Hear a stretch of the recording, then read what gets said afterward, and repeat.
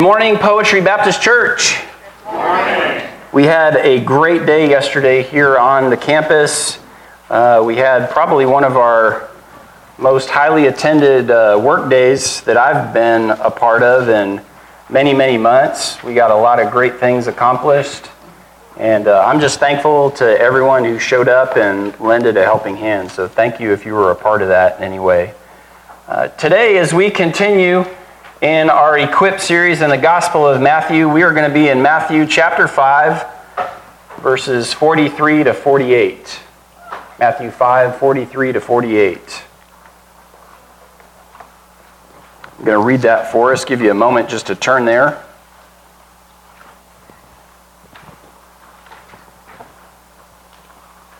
I'm reading from the HCSB. Here we go. You have heard that it was said, love your neighbor and hate your enemy. But I tell you, love your enemies and pray for those who persecute you, so that you may be sons of your Father in heaven. For he causes the sun to rise on the evil and the good, and sends rain on the righteous and the unrighteous. For if you love those who love you, what reward will you have? Don't even the tax collectors do the same? And if you greet only your brothers, what are you doing out of the ordinary? Don't even the Gentiles do the same? Be perfect, therefore, as your heavenly Father is perfect. Matthew 5, 43 to 48. I have a slide that I'm going to show next. I want you to kind of dial in. It's not going to stay up there for too long, so I don't know if you recognize that guy or not, but his name is Vizzini. And Vizzini is from the movie The Princess Bride. And throughout the movie, The Princess Bride, Vizzini walks around over and over again saying the word inconceivable. Inconceivable. The reason why I bring that up is because Vizzini's friend, Inigo Montoya, says to Vizzini at some point, after he said it over and over and over again, I don't think it means what you think it means. And I think that's what God would say to us about the word love. I don't think it means what you think it means. See, we throw around this word love. We say we love a new pair of shoes. We love a TV show. We love French fries. We love a sale. We love going on vacation. We love our new puppy. We love something that we saw on the internet. We love, love, love, love. And then it comes to Jesus and we say we love Jesus too. And I wonder if Jesus isn't standing there in the throne room of heaven looking down at us saying, I don't think it means what you think it means.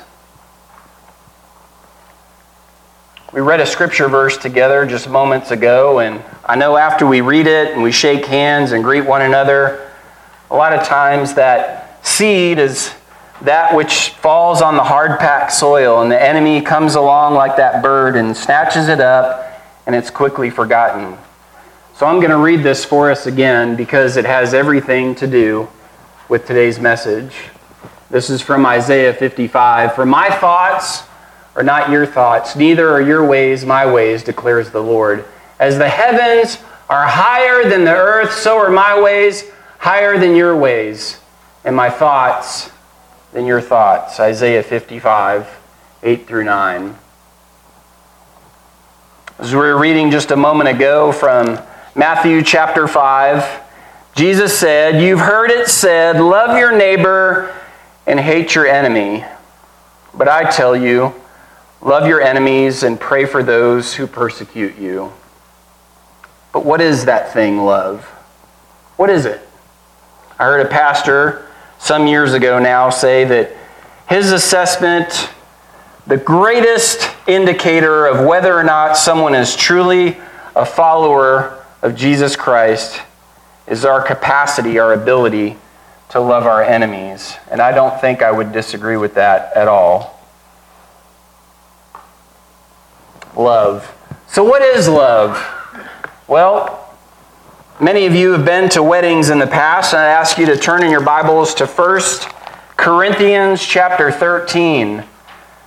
Many people have referred to this as the love chapter in the Bible. If you've ever been to a wedding, you've probably heard the pastor or someone else read this passage or this chapter of Scripture all about love. And I wonder still, I don't know if it means what we think it means. 1 Corinthians chapter 13 talks about, if I speak in languages of men and angels but do not have love, I am a sounding gong or a clanging cymbal. And it goes on to talk about all these different things that indicate love. And we read that at weddings. In verse 7, in the HCSB, it says, it bears all things. That word in the Greek is from the verb stego, which means to keep water out. I don't think the most accurate translation there is to bear all things. The NIV says that it protects or preserves. If you're in a boat and that boat doesn't keep water out, which is what stego means, to keep water out, then that boat's going to sink and it doesn't really do anything. It doesn't really function. The next word, believes, is from the Greek word pisteuo, faith, to have faith, not to believe in all things as if all religions, everything that's out there in the world, we're supposed to believe all things as if they're equal, but it's to have faith, to believe in all things from God's Word. All Scripture is God-breathed and is useful for teaching, rebuking, correcting, and training in righteousness, so that the servant of God may be thoroughly equipped for every good work. The next word there, it says hope, hopes in all things, or hopes for all things. Elpidzo, to trust, or to have hope in. And then the last one is hupomeno, endures all things. It means to stay behind, to await, to persevere, to endure. And I wonder, as we read those things and we go to a wedding and we see a bride and a groom standing there in the Disney fairy tale princess wedding, if they really understand what that word love means. Is that groom really and truly ready to do the things that are necessary for his bride? Is he going to protect and preserve her? To waterproof that boat of their marriage? To have faith in God's Word, to believe in all things that He said, to hope, to endure all things. Or at the first sign of trouble, when the Disney fairy tale wedding gets a little bit old, when the guild wears off a little bit, and reality kind of starts to settle in, and the honeymoon's over, and in some cases it's a week, maybe it's 6 months, maybe it's 5 years. And we look across at one another and we say, that's not the person, that's not the princess, that's not the prince who I stood on the stage with. And that means you don't really know what love is.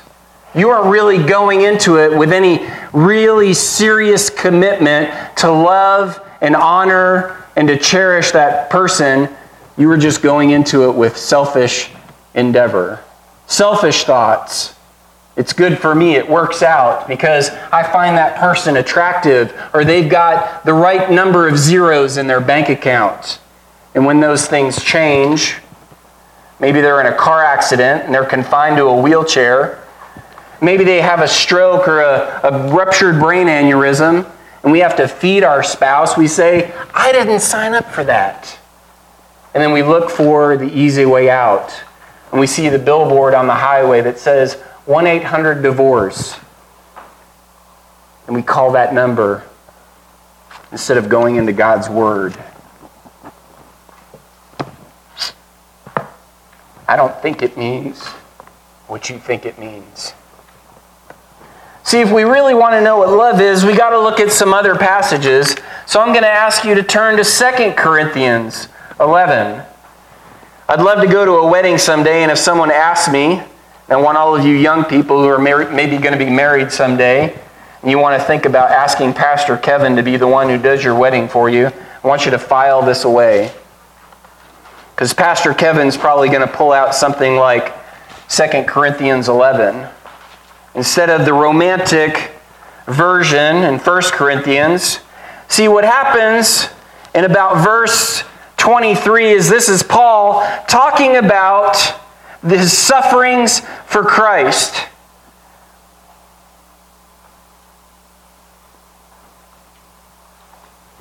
Paul talks about with far more labors, many more imprisonments, far worse beatings, near death many times.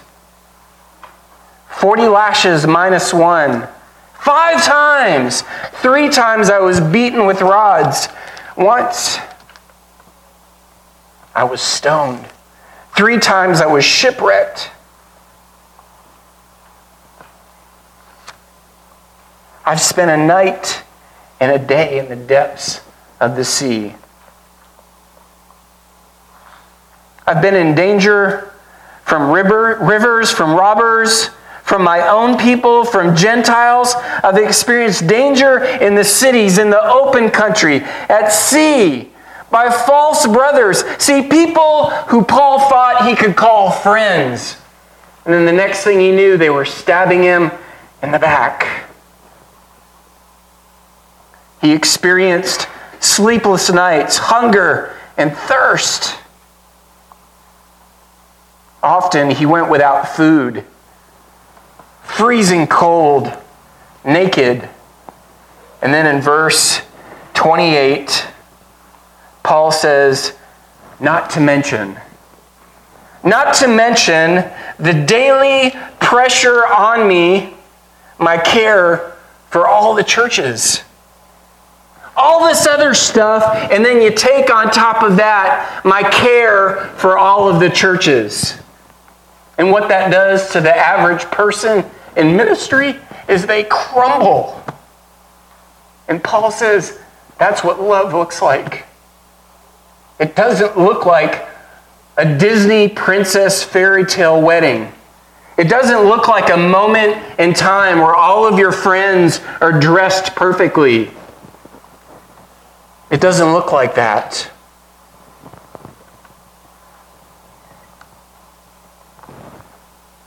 Maybe it looks like Psalm 23.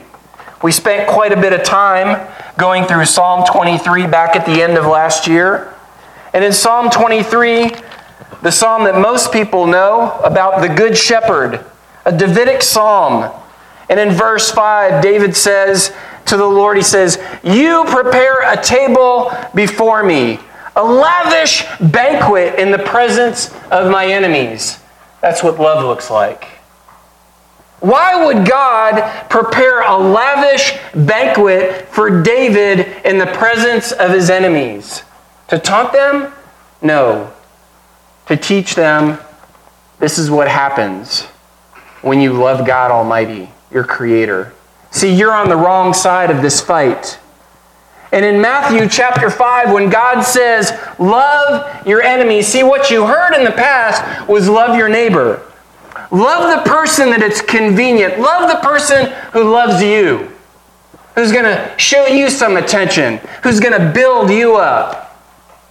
But see, the person who gives you a little bit of grief, the person that's kind of like sandpaper, the person that's in opposition to God that asks you, why do you believe in the fairy tale that is Jesus? And we say, I'm not going to talk to that person anymore. How could they? And Scripture tells us that that's exactly the person that God wants us to love. Psalm 88.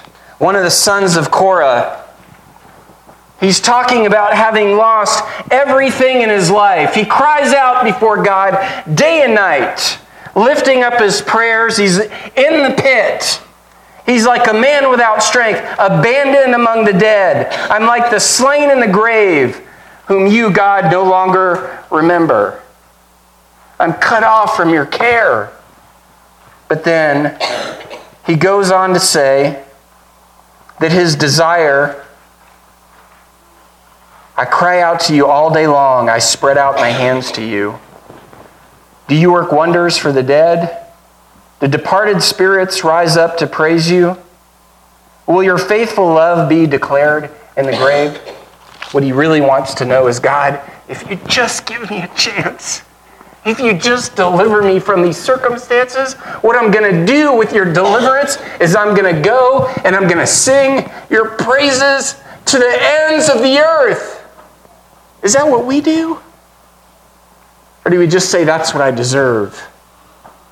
What I do with the freedoms and the entitlements that I have as an American, as someone who's got my own house and hot and cold running water and a shower and food, and I never really have to worry about where my next meal is coming from. And what do we do with that?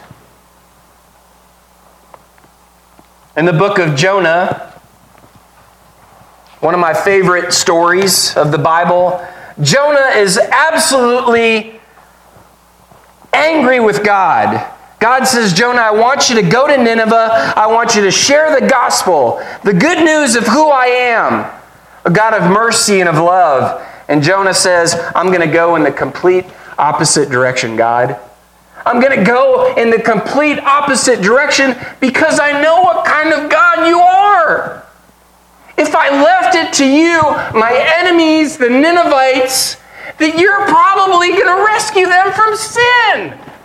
You're going to do a miraculous work. And that's exactly what happens.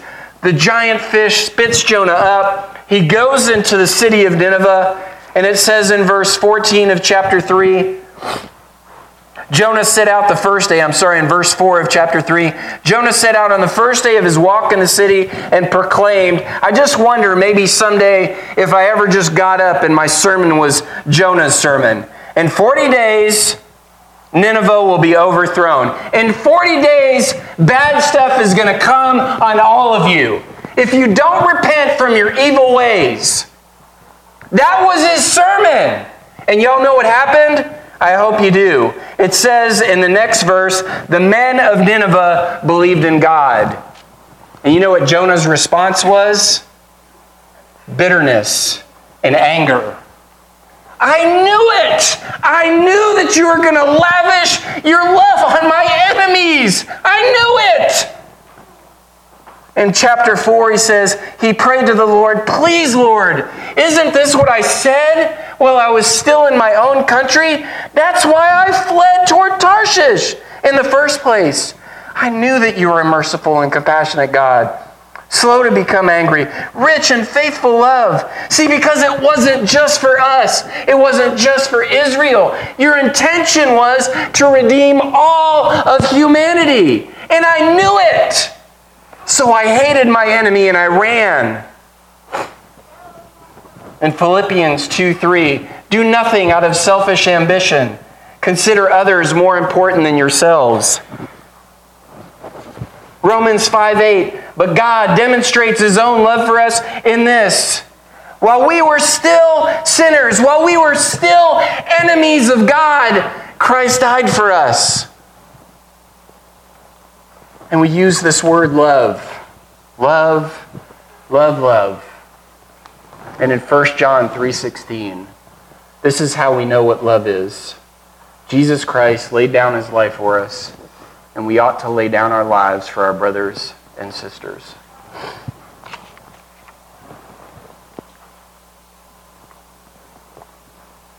So I have a question for us, Poetry Baptist Church. I have a question for you as an individual. Are we truly doing that? Are we truly loving as Jesus loved? See, because that's what Scripture says. Is that we, the church, that who we're going to be is salt and light, is that we are going to be Christ incarnate in this world. Are we doing that? Are we doing that? And then my question is, are we just playing church? My fear is the latter of those two is true. That's my fear. See, because as Inigo Montoya said to Vizzini, I don't think it means what you think it means. I think that we get wrapped up in potluck lunches. I think we get wrapped up in doing things that we think are important. And I wonder if Jesus Christ was standing here today and asked us that very question. Are you doing what I commanded you to do, or are you playing church?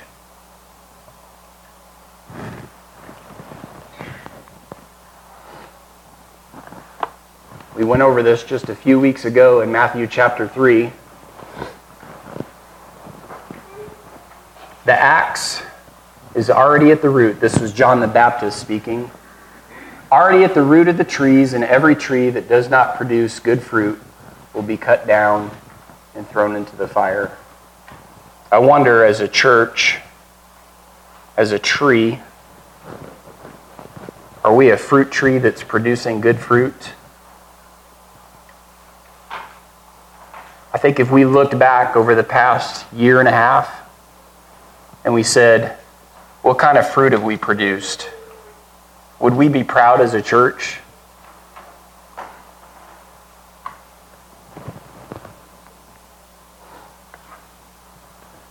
You've heard it said, love your neighbors and hate your enemy.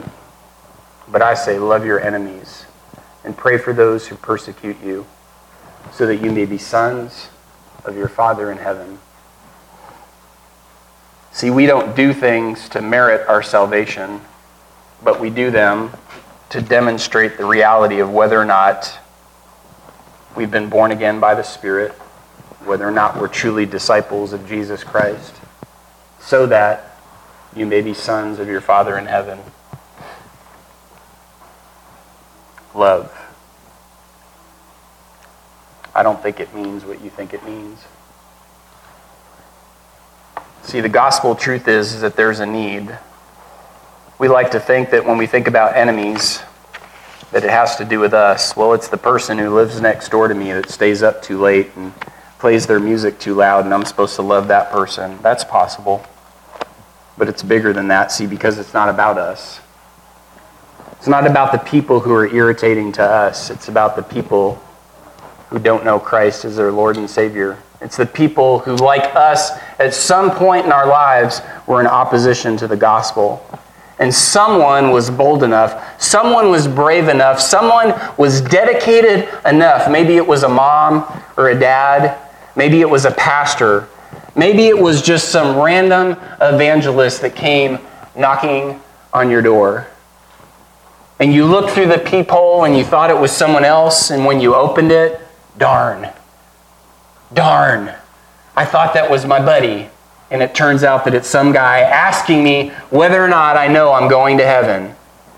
That took time out of his day to go from door to door and be rejected even worse than a vacuum salesman.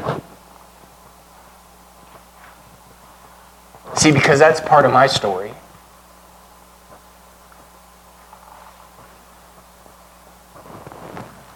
There's a need.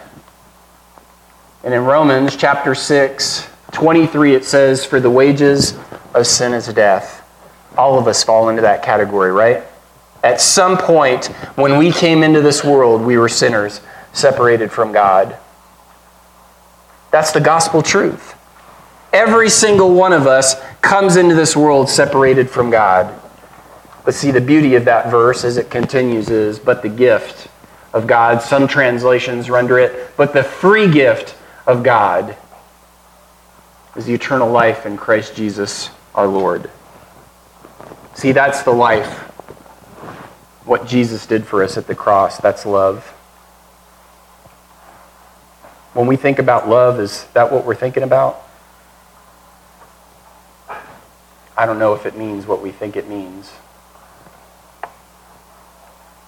Early on in Matthew's gospel, he called those disciples and he said, come follow me and I'll make you fishers of men. And it says they left their nets immediately and they followed after Jesus. When Jesus called you, did you leave things behind? Did you leave anything behind? Did you leave your sin? Did you leave all of your entitlements? Did you leave your former life? Did you leave it all behind? See, at Poetry Baptist Church, our mission is to pursue, win, and disciple the lost, deluded, and disillusioned for God's glory. It's not something that we just pulled out of thin air. You won't find those exact words here in the Bible. But I would stand up and I'd go to war with anybody and tell them that that's biblical truth right there. See, because that's what Jesus did. He pursued us by stepping down from heaven into this earth. He wins us by going to the cross. He discipled those first men. And he left them behind to disciple someone else, to disciple someone else. And eventually it came to you. Are you the dead end? Are you where it stops? Or are you going to pass that blessing on?